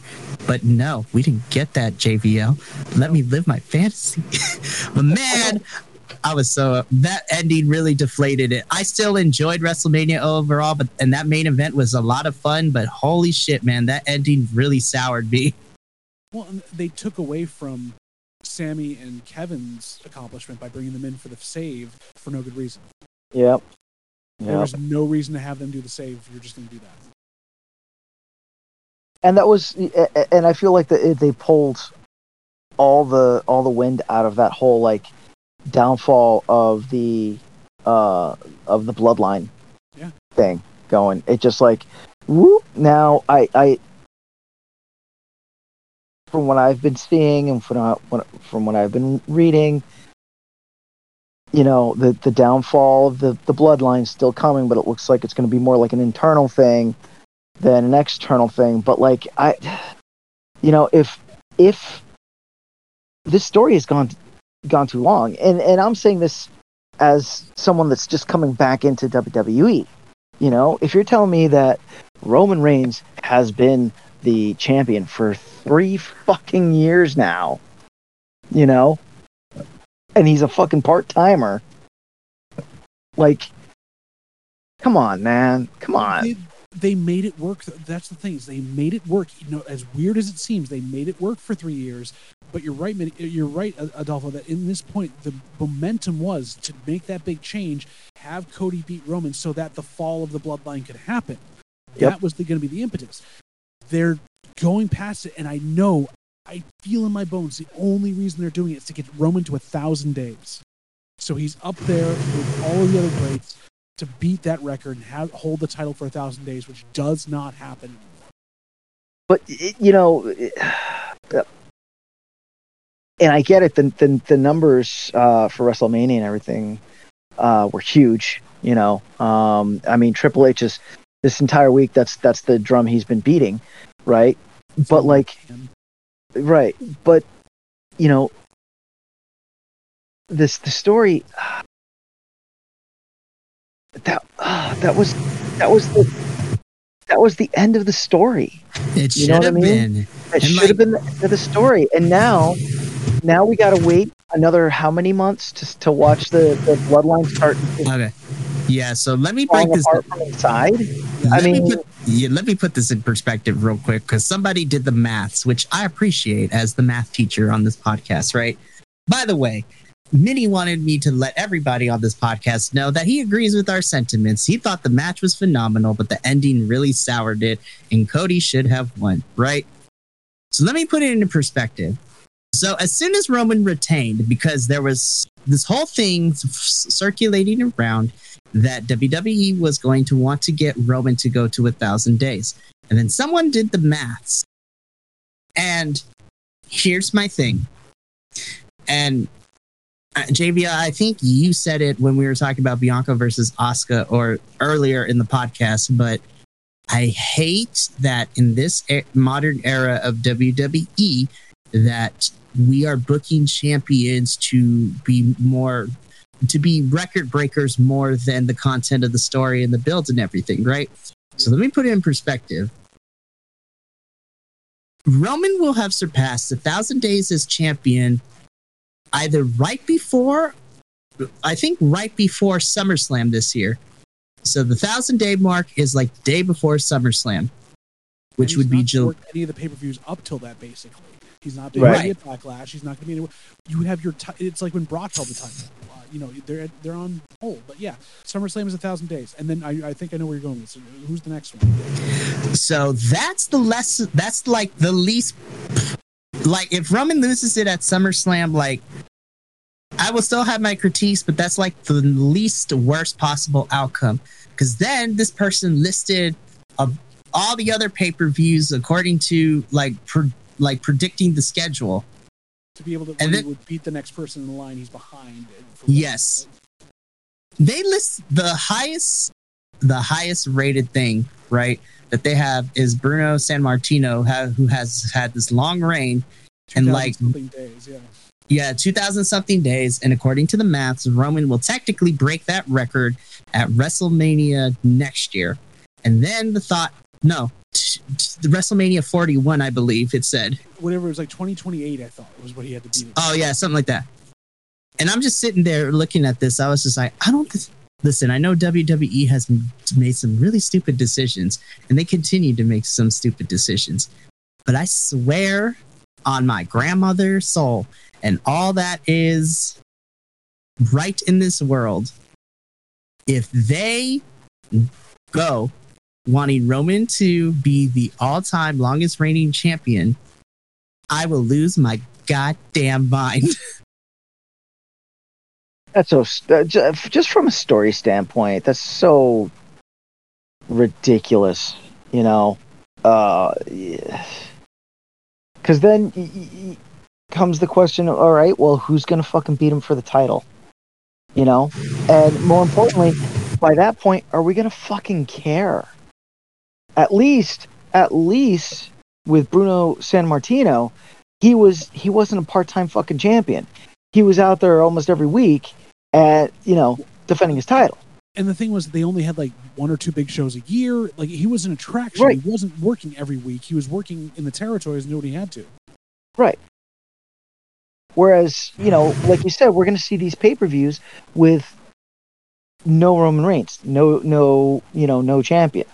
So let me put this. So let me break this down. So I talked about this before we started recording tonight's episode, but for the listening audience, so with Roman Reigns continuing to be your undisputed WWE Universal Champion, right? If we look at the upcoming pay-per-view schedule, there are 4 scheduled pay-per-views between now and SummerSlam. So this is covering May, June, and July. So let me break this down for you. The next WWE pay-per-view is the first Saturday of May, which I believe is like... Hold up, let me pull up my calendar because I want to get... I've got this right here. I've got all the records, all the days he needs to do, and the pay-per-views they'd be close to be able to beat this stuff. Speak on it, and then I'll go into my thing. So they calculated this. So to reach the 1,000 days, it would be May 27th, 2023, approximately WrestleMania Backlash. That's when Roman's going to hit 1,000 days.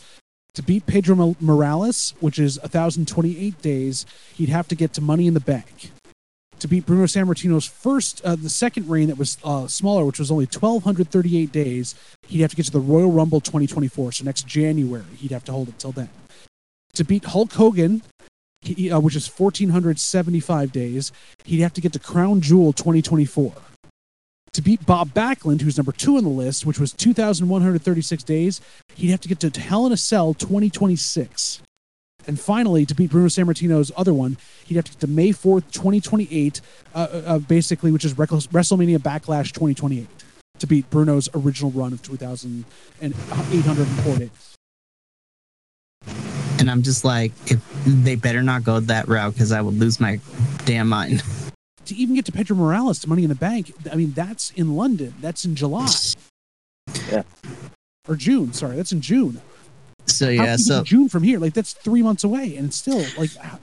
Yeah, so, yeah, let's break this down. So, the next pay-per-view, now that WrestleMania, at the time of this recording, is behind us, and we're slowly building to the next pay-per-view, which we'll talk about Raw and SmackDown in a sec. But we have 4 pay-per-views in May, June, and July. So the first pay-per-view is Saturday, May 6th, and that is Backlash, which is going to be held in Puerto Rico. And Roman isn't going to be working any of these upcoming pay-per-views until SummerSlam, according to reports, which means he's not going to be at Backlash, nor is he going to be at Money in the Bank. But... So, Backlash is in Puerto Rico, and it's looking to be that the main event is going to be Cody versus Brock. Yeah. I swear to God, if Cody does not win, I was like, what? I don't like the fact that he's facing Brock, but whatever, right? Yeah, which shenanigans too. Yeah, which I keep hearing the words redemption arc for Cody Rhodes being. He doesn't need a redemption arc. I was right. It's like, really? I'm just like, whatever, right? So, that's May 6th. Then, 2 weeks later, May 20th, though, in my opinion, this one doesn't really count for anything unless there's some sort of championship implications. But on Saturday, May 20th, is King and Queen of the Ring in Saudi Arabia. Yep. So, I'm just like, that's not really going to have any implications unless they decide to be like, the winner of this tournament will get a future title shot. Quick question. Yes. Quick question, though. Uh-huh. So, King, Queen of the Ring in Saudi Arabia, and we know that that market is a market that both WWE and UFC are really trying to get in and milk. Right? From a business standpoint, wouldn't you want your headliner, i.e. your champion, to do a match in that pay-per-view? You know what I mean?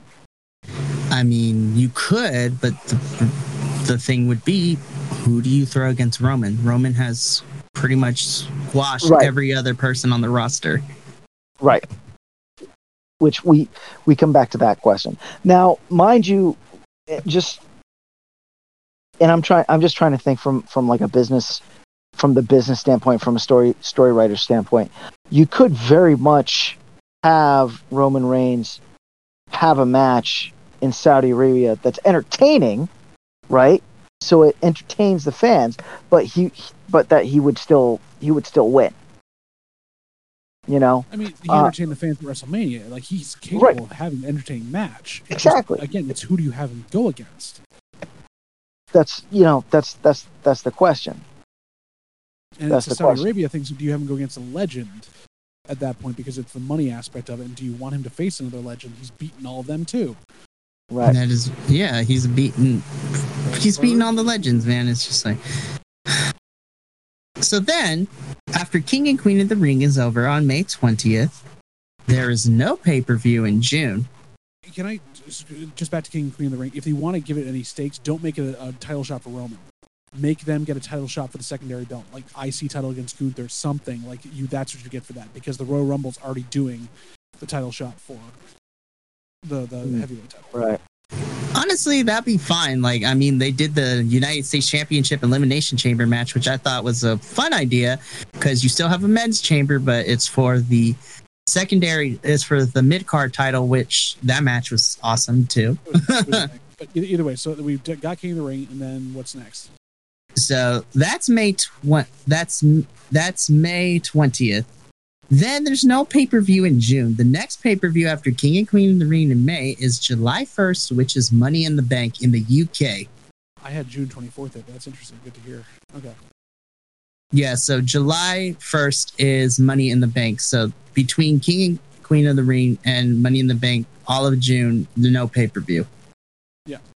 Then, after Money in the Bank on July 1st, on August 5th is going to be SummerSlam. So Saturday, August 5th is SummerSlam. So, according to Fightful and a couple other news outlets, by the way, shout out to Fightful because y'all be on top of your shit, and also make sure that you try to get credible sources when you put out news reports. But according to Fightful and a couple other places too, Roman is not expected to be at Backlash. No word if he's going to appear at King and Queen of the Ring. And then he also report that he's probably not going to be at Money in the Bank either. So then I'm sitting here and I'm just like, huh? I was like, I get it. Like, you don't have to have him wrestle because I know the man's is tired. Like, Roman, you could tell, is getting, like, the fatigue is starting to finally catch up with him. Well, it's also, he's got his twins and everything else at home that are about probably 4 or 5 right now. Yeah. Having a 5-year-old at home and be on the road that much, he doesn't want to be on the road that much. He wants to be there for his kids because leukemia survivor, I'm not surprised. Exactly. Right. The man has been through actual, like, medical wars. Like, man. Yeah. But I'm just like, again, I'm in the camp that Cody still should have beat him at WrestleMania. And I'm still not thrilled, but I will be much better if Cody gets a shot at SummerSlam and wins at SummerSlam. Like, cool, whatever. But do you have Roman drop the titles at the second largest pay-per-view of the year after that long of a reign? I don't know, JVL. I'm not a WWE booker. Realistically, Roman should have dropped the titles at WrestleMania, the biggest Super Bowl pay-per-view for WWE. And that's my thought. I don't like for the next one. I don't want to wait another year, dude. No one does. No one does, because they're not going to be able to keep us engaged enough to have it happen. Right. And there's not. They got to develop this bullshit. The bloodline eating itself. Paul Heyman, fucking, his lies coming to fruition, and and apparently Brock Lesnar is going to be part of the bloodline now because he's going to be palling up with Paul Heyman again. So they could have done all that without the titles. I would have watched it, Roman without the titles and the entire bloodline falling apart. I would have watched that as it happened. Because same. There's nothing there. Literally, with this, it's like, do you do the thing where he's like Smog and sitting on his titles and he loses all that way? Do you get like Solo wins King of the Ring or wins Money in the Bank, or you have Jay win Money in the Bank or something like that, so he has to challenge him at some point? Like, how do you? They booked themselves into a weird freaking corner that they didn't need to. Yeah. What's up, guys? I'm back. I made the drive-through of In-N-Out this time, not the parking lot. Did you get us some? I did. Animal style fries, just how you like it. Oh yeah, I love it animal style, especially from you. No. So, Minnie, we have talked at length about it. So tell us your feelings, because here's what you missed. We talked about Roman versus Cody at WrestleMania. We talked about how Roman is reportedly not going to be at any of the 3 upcoming pay-per-views until SummerSlam. And I waited for you because I wanted to talk about the Monday night after Raw because we both sat through that live. Okay. So I felt overall the match itself, Cody versus Roman, was good. I just didn't like the way it ended. Now, I was already saying that if he wins, he's going to hold it to SummerSlam to get that 1,000 days. Then Cody's going to win, but I felt like he should have won at Mania because that would have been. Cody is still pushed to like almost John Cena level right now when it comes to babyface. But it ended terribly. It ended terribly, and I think poor Solo Sikoa taking all this heat for just doing what he was told. I do like the fact that I completely forgot that the reason why the kayfabe reason on why I'm completely forgetting his name, Mr. Bro left is because of Solo. So now they do have that other member to deal with Solo, which I was kind of like we're curious on who was going to take out Solo Sikoa for that SummerSlam match. I knew Roman wasn't going to put up the titles at the next 3 pay-per-view. I knew that was going to happen. I called that after he lost. I was granted though. I was like, when he lost, I was like, there was no reason why he should have won here at all. That was, but apparently this has been the plan for a while now, is what I've read. Like the plan. They said a couple weeks. Yep. Or like 5 or 6 weeks, and guess who came back 5 or 6 weeks ago? Right, Vincent Kennedy. I have a big dick for big dudes. McMahon. Oof. We'll talk about it in a little bit. You know what made that win? You think Cody's going to win? Almost. Nah. Right. The only thing that even worse for me is I was right about to pass out, and then the notification hit me at 3 a.m. The company got bought out, and Vince was back being a chairman. So it was like, okay, 1, Vince is being chairman, and 2, it woke me. Like I was like right about to pass out, and I didn't fall asleep for another 2 hours after that, which made it worse. I was like, this is fucking stupid. I was about to sleep. Oh, yeah. Now I got to worry about Vince being in charge again. Yeah, to put it in perspective, so as soon as night 2 ended, he sent the message saying he had to tap out. Okay.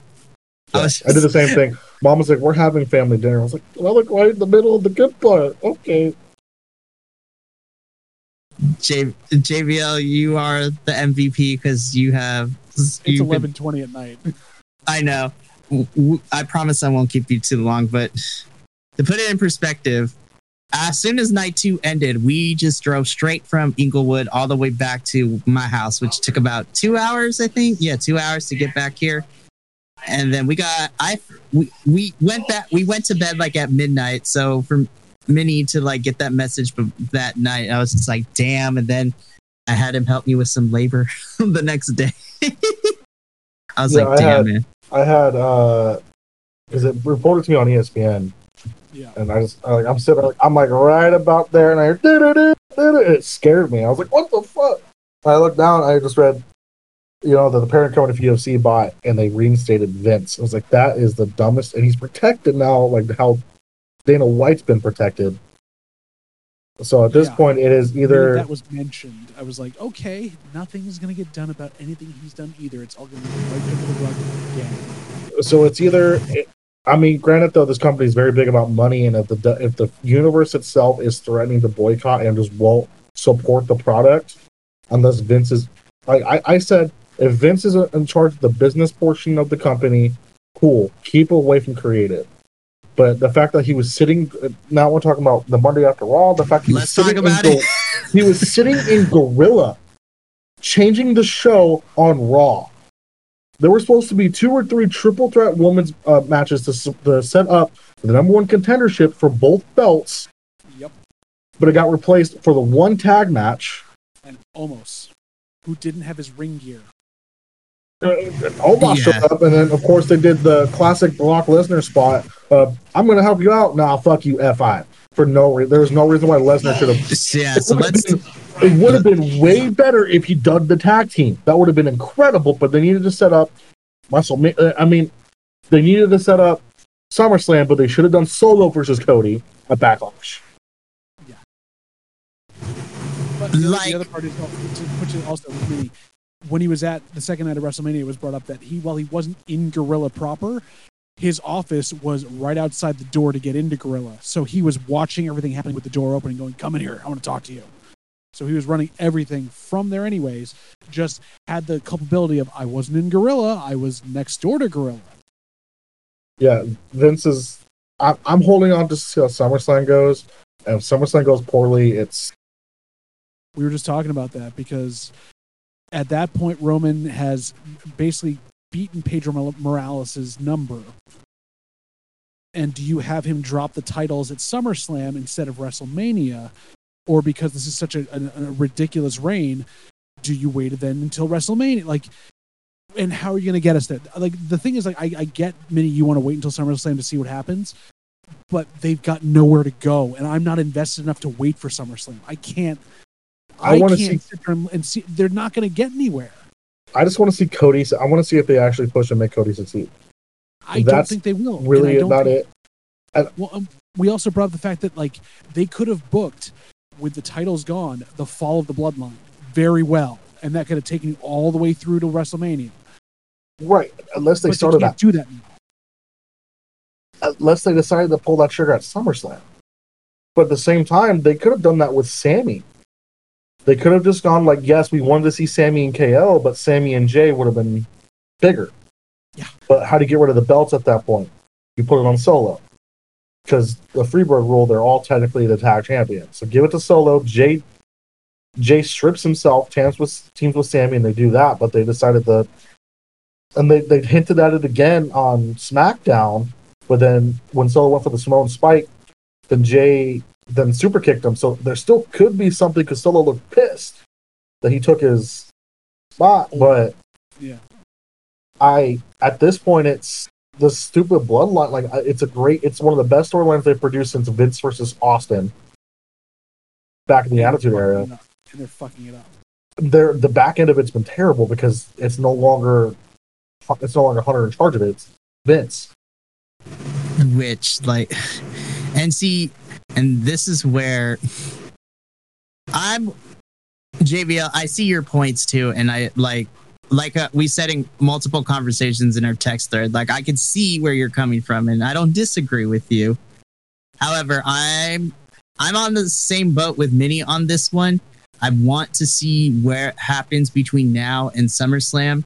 And like I said, right now it's not off to a great start.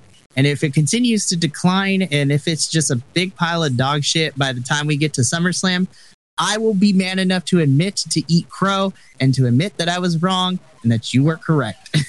I don't need either of you to tell me that. I feel bad that you'll have wasted your time. Like, as I said in the text threads, I am at the place where I was before Vince got booted out, where, like, I have no more fucks to give. I can't believe anything that's coming out of their mouths about where they say creative's going. I can't believe what they're saying the direction is because there isn't one. And I got burned by that by waiting through the last bit of it to the point where I'm like, there is nothing left in me to give the energy and love to these wrestlers that I really enjoy because of who's running their lives. Like, I just can't anymore. Like, I've given too much. Are they doing with the brand split? Are they doing like one person's in charge of creative of one brand and one person in charge of creative of the other brand? They haven't said. All they have said is the draft is going to make it so these wrestlers cannot cross the lines again, which is weird because it was working better when they could. Because we're sick of the brand split, which is another reason they couldn't get stuff done. And how do you do the brand split with your titles on Roman? Well, your tag titles are on one team, both of them. Yep. And your big titles are on Roman. So Raw is not going to see a main title until at least July. Right. It's going to be the U.S. title and that's it. Or if they're doing what Mikey was talking about and they unify the women's titles, you stick the women's titles on Raw as the big title, which in and of itself is a good thing because you want to promote that. But at the same time, you're right, Mikey. Then what title do they give the other women on SmackDown? Because it's basically like when you would do GM mode in SmackDown versus Raw, where you'd have the women's title that would be on one show. But you have nothing for anyone else. So why would you draft any women over to SmackDown? Get rid of the SmackDown and Raw women's and unify it and bring back, as they wanted to get rid of it because of the negative connotation that it had, but make the Women's Championship and the Divas Championship. So each brand has its big title. Or do like what AEW does. Like JVL mentioned this, like you have the AEW's women title, and then you have the secondary title for the women, which is the TBS. So if WWE wanted to do something like that, then I would be all for it. Like a TV title. Right. Do some sort of women's another a TV title or something like that. So each brand has its own. And it's like the big belt's on Raw, and the mid card belt is on SmackDown, but there's still a belt up, and they have to split the championships, the main ones. Yeah, because those things have been.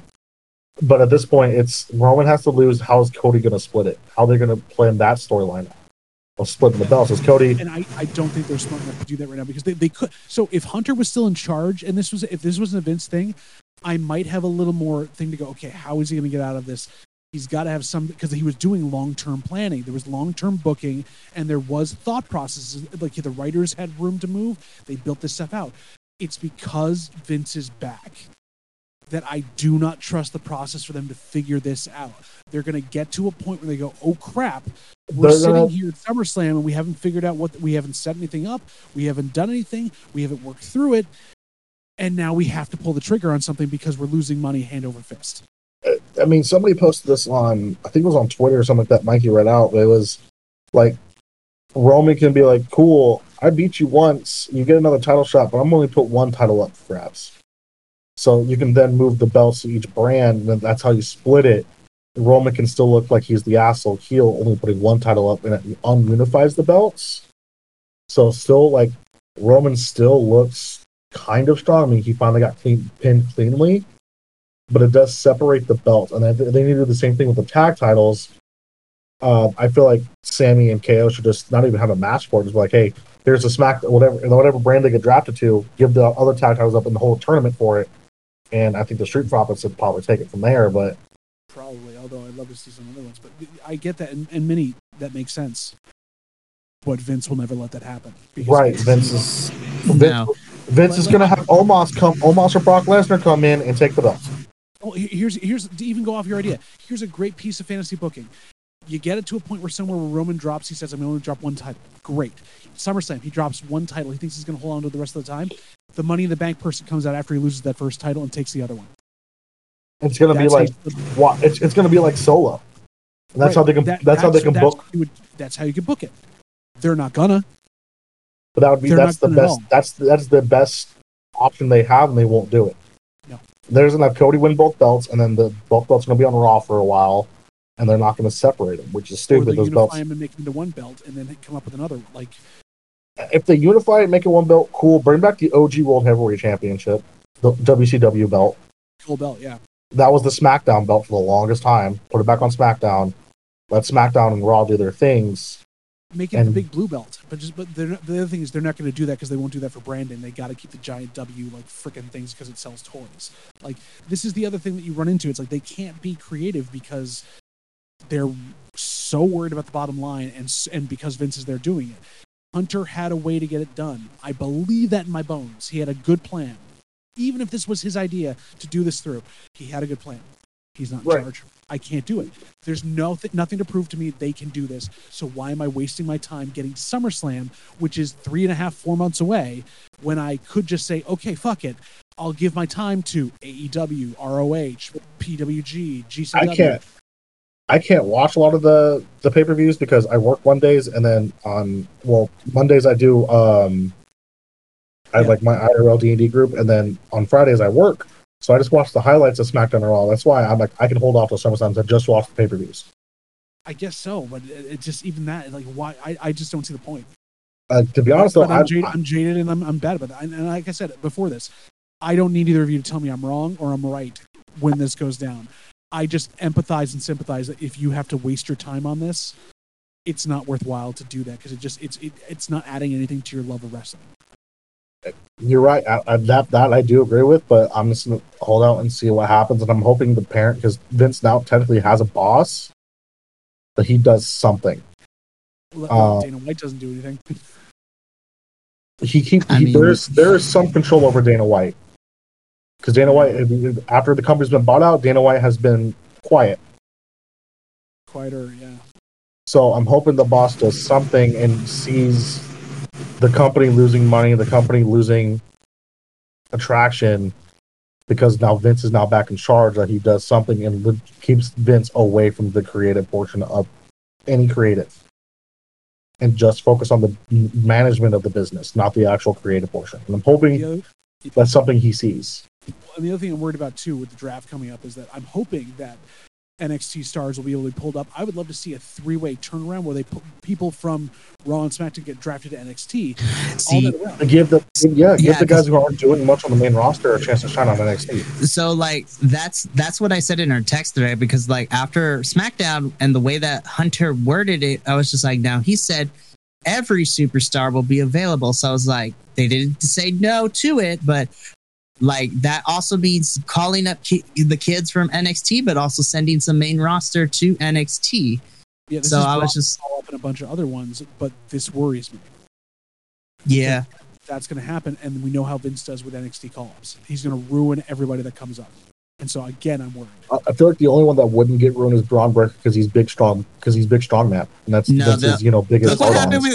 Look what happened the first time they called up Karrion Kross. Now, granted, he's not my cup of tea, but even still, he was NXT champion, and he fucking lost to Jeff Hardy like in 2 minutes his first night on the main roster, and he was still NXT champion. Remember how good of a relationship Vince has with the Steiners. Doesn't matter how good Hunter's is, NXT, all that stuff. Vince hates Steiners. Mm-hmm. So it doesn't matter if Braun Breaker is good or bad, or big, meaty, slappy men. Vince hates Gunther, and Gunther's amazing. Vince hates Steiner. He hates it. Like, Vince cannot deal with the fact that he didn't make this person. So he's not going to treat him well. That's true. So Braun's going to get it. And then, like, okay, so we're already talking about it. So I'm looking at NXT, right? So, like, immediately, Braun Breaker worries me when he gets called up to main roster. Cameron Grimes worries me when he makes main roster. Most of them actually kind of concern me. I think, like, in all honesty, I think the only one that might be okay getting called up because he's so similar to Montez Ford is Carmelo Hayes. But he's not right now because he's the champion. He's not getting called up. Right, he's not going to get called up. But he might be the only one that he's the only one that I'm like. I would be like, okay, if he gets moved from the main roster, he probably won't get destroyed. Well, he will though because he's too small. He's Johnny Gargano size. Yeah, Vince doesn't like that. No, and then like I don't think it's happening because he's current champion. But like if Wesley ever gets called up to main roster, I'm worried for him. I'm hoping Dragon Lee doesn't get called up because he will get. Bro, he's too new. He's too new. But if Dragon Lee is going to get called up in the future, if it is that Vince is in charge of creative for Raw and Hunter is in charge of SmackDown, throw Dragon Lee eventually on SmackDown because I trust Hunter over Vince when it comes, because Vince's track record with luchadors is and any Latin superstars is non-existent. Ray would have never, like, I hate to say this, but Ray would have never won the world title if Eddie didn't die. No, that's legitimately what it was. No, the same thing with Benoit though. Yeah, it's just like, he would have never won if Eddie wasn't calling him. Yeah. But also in that respect, I think the only other person I can see getting called up from NXT is Dragunov. Oh man, I'm worried. Gunther, but he'll and Vince is going to look at him and say, "Oh, you're Drake Maverick." No. He's going to do that Drake Maverick deserves. I hope better. Ilya gets the proper push he deserves. That man is an absolute monster, and after watching him at Stand and Deliver, I'm a full-fledged fan of Ilya Dragunov. He's amazing. I would pay hard money to see a Pete Dunne Ilya Dragunov match on the main roster. That would be so beautiful. Banger and a half. It'll never. Hold on, you said that wrong. Butch. Nope, he's Pete Dunne now. He's Dunne now. He got his name back. I mean, I watched the SmackDown highlights. They still call him Butch. Yeah, they still call him Butch, but he's wearing his Pete Dunne ring gear. He's breaking people's fingers like Pete Dunne. Eventually, I would love it if Piper Niven could get her name back. Like I don't see. She is Piper Niven. She's not Doudrop. No, I know. That's what I'm saying. She's finally back to being Piper Niven. She's no longer Doudrop. Thank God. Now, if we're talking, it's hilarious. Hold on, that's actually hilarious because they actually talk about that in the 2K23 story mode. They have you come in as your name is the Lock, and you're like, that name is stupid. I don't want to go by this name anymore. And everyone's like, trust the process, and then you change it, and they get pissed off at you. That's hilarious. Now, as far as the women go, like obviously, Roxanne, if under Vince, I'm so worried for her. Zoe Stark's coming up. She's gonna get lost. She's gonna get lost. Let's see. Gigi Dolan, whenever she makes her way to main roster, worries me. Mrs. Darby Allin. I feel like anybody that goes to Raw, I'm worried about. But if they go one's in charge of one, one's in charge of the other, I feel like anyone that gets moved up to SmackDown would be okay. Indy is gonna get so lost on Raw, and that breaks my little heart. Because look at fucking Candice LeRae. Who thinks gonna get moved down? Who's gonna get moved down to NXT then? What do you think? If I'm being honest, who do I think should get moved down? I can't say Dolph Ziggler because he already got moved down, and then they moved him back up, which was weird. Did they send him down again? I mean, listen, no, not again, bro. I don't want to see Finn for a third time down there. No, Judgment Day is unfortunately too popular for him to get moved down. Let's see. Pat Moss. Send Baron Corbin back down to NXT. Listen, let him bring back his OG gimmick. Yeah. That would the Lone Wolf gimmick. Get rid of this Happy Corbin bullshit they've been doing with him. Yeah, that doesn't work. This is a hot take, but I mean, I don't know how he would do, but like, I wouldn't personally. I wouldn't be mad if Drew was there for a little bit. I was thinking Drew McIntyre because of his threats to leave the company, so they might move him down to NXT. Maybe. But I feel like Drew would just run through everybody. That is very true. Let's see. You could. Honestly, send Gable back down. Gable would be great. Like him and Carmelo, I would be cool with that match. So send down the entire Alpha Academy, or just keep Otis. I'd keep Otis up for now because he's got the thing going on. Send Gable back down for a bit to come back up and beat the crap out of him. Or honestly, just for a lark, send Braun back down. See what happens. Strowman. Send Braun and Ricochet back down. Yeah. Ricochet in NXT would be great because him and Carmelo had a great match at send American Bash. Because they need they need the bolster. Like I think their singles men's division for like the big belt. I think needs a little bit more meat to it because they just have like the two guys they're pushing. It's just Carmelo and Braun because every other man. It's going up the North American belt. Well, also, it's either North American or they're in a tag team. Right. What if you sent Ridge and Pete Dunne back down? Just have Sheamus by himself. I mean, because Ridge and Pete were there for like 2 weeks, and I think they faced Pretty Deadly. That was a fun match. I think Pete's been like there for years. Like that's his house too. Like Pete built fucking NXT. I think they keep Sheamus up, but move the Brawling Brutes down. They keep Sheamus. Yeah, I'm trying to think. I would like to see the Creeds come up to SmackDown, but they just need a little more work. Put Omos on fucking NXT. Tag teams don't happen up there. Like that's true. On down there, have Veer do something. I forget they moved Jinder back to NXT, and he's not really doing anything right now. I was like, I think. No, he did. He lost, and then he had a tag team match. Him and Indus Sher took on the Creeds and Braun. So that was actually not that bad of a match, honestly. I don't know, man. Gigi Dolan is no longer Mrs. Darby Allin. They got divorced. Oh, that's sad. But so they need some people to bolster the men's, just the single men's, because it's like either you're like part of the North American title picture, like the 3 people, or you're the main belt. Then you're just like nothing after that. So they need to I need some big, 1 or 2 more big names in NXT to help bolster that. So hear me out, right? Because I just got this idea, and both of you can tell me I'm wrong with this. But so booking hat on. Granted, I don't think she has anything she's not doing anything right now after she lost to Bianca at WrestleMania. But hear me out, right? So what if you send Asuka back to NXT, but hear me out, have Asuka enter a program. It doesn't even need to be a belt, but because we have another Japanese women's wrestling legend in NXT, Asuka can have a program with Meiko Satomura for a little bit, and it doesn't have to be a title. No. There's just a lot to contemplate with it. We can speculate all day with who's going in the draft and right. do the next part of it, but honestly, I don't like NXT is probably one of the few places I would still watch at this point. That's a WWE product. Like I just can't. No, I understand. And if I'm being I would rather complete, watch Dark Elevation. well, of course, I mean you're going to get some phenomenal matches. But for me personally, after suffering through the Monday Raw after Mania, me and Minnie here had to be subjugated to that live in stereo as it was happening. Like, I mean, the only exciting thing was Matt Riddle coming back. that was fun. And we also had some killer pizza. We did. What did you have? We ordered Domino's.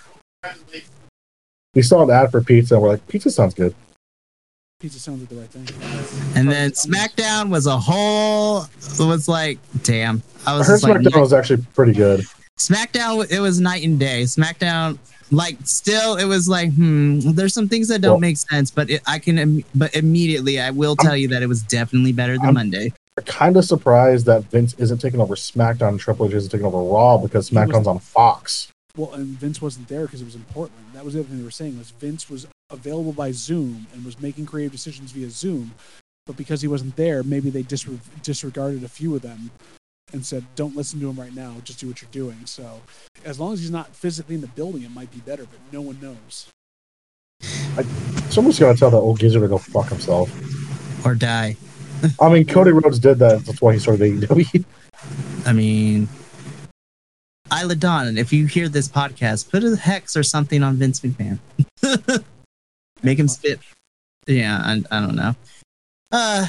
Well, I guess we'll see how this goes. But that will conclude this long WrestleMania episode. I wish it was better. Yeah, I mean, night 2, we all agreed was definitely the worst.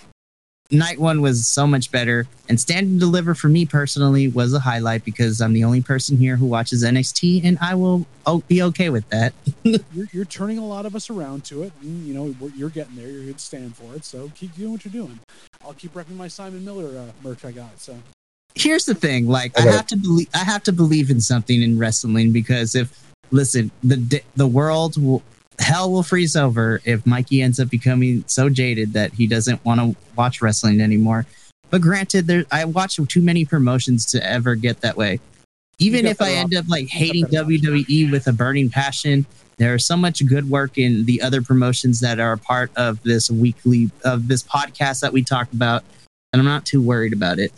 I did cry though. Josh Alexander had to relinquish his title. Man, the torn tricep, man, that was gnarly. That's been the year of the torn tricep for a lot of people this year. Well, Impact's hurting right now because Josh had to relinquish his title, and then Mickie James' status is in question too, and she's the women's champion. Well, and I was going to say right before that, Mikey, because I probably won't be watching WWE at all anymore, I might have to start watching TNA. I'm sorry, Impact. Please do. And this is a hot take. Their women's division is probably the best booked across all the promotions we watch, AEW and WWE included in that conversation. It always has been. It really has. I'm excited. We're getting Deonna versus Jordan at their next pay-per-view in next week. And if Mickie is cleared to wrestle by then, it will be a triple threat, which will be great. But that is going to conclude another episode of the Bi-Conics. We have a good time on this podcast. We may have differing opinions, but at the end of the day, we all love professional wrestling and we are very passionate about it. Can I rage quit now? No, don't rage quit. Let me get through outros and then you can rage quit. But when we come back with our next episode, which will be, I will probably take the lead and talk about Backlash because the next time we record will be after Backlash. And then we could just figure out whatever the hell we want to talk about because the next time we record will be about 2 to 3 weeks away from Double or Nothing. We will be 2 to 3 weeks out before Double or Nothing happens. Jesus Christ, what is happening? I'm so excited for All In too. All In sounds amazing. Yes. But catch us, the Bi-Conics of the next Jericho Cruise. We'll be going out to that one. I mean, that's the goal. That's the goal. Our goal is, listen, as much as what has happened after WrestleMania has been questionable at best, JBL will agree with this probably, and Adolfo made me feel better about it, even though I have my complaints about it. Nothing will ever take away the feeling of being able to go say that I went to a Wrestlemania, and that is the one thing on my bucket list that I have been wanting to check off for the longest time. Yeah, you got to do it in close to your hometown too, which is great. And I got to do it with some really good friends of mine. Here's hoping that the next time we do any pay-per-view at this point, I don't care if it's WWE, AEW, Impact, whatever, our mission is to get the Bi-Conics, all 5 of us, out to somewhere. We're going to London for All In. Geez, honestly, I don't think it's going to happen this year, but I'm not going to rule it out for next year. Yeah. I don't know if we'll final play that long. Oh my goodness.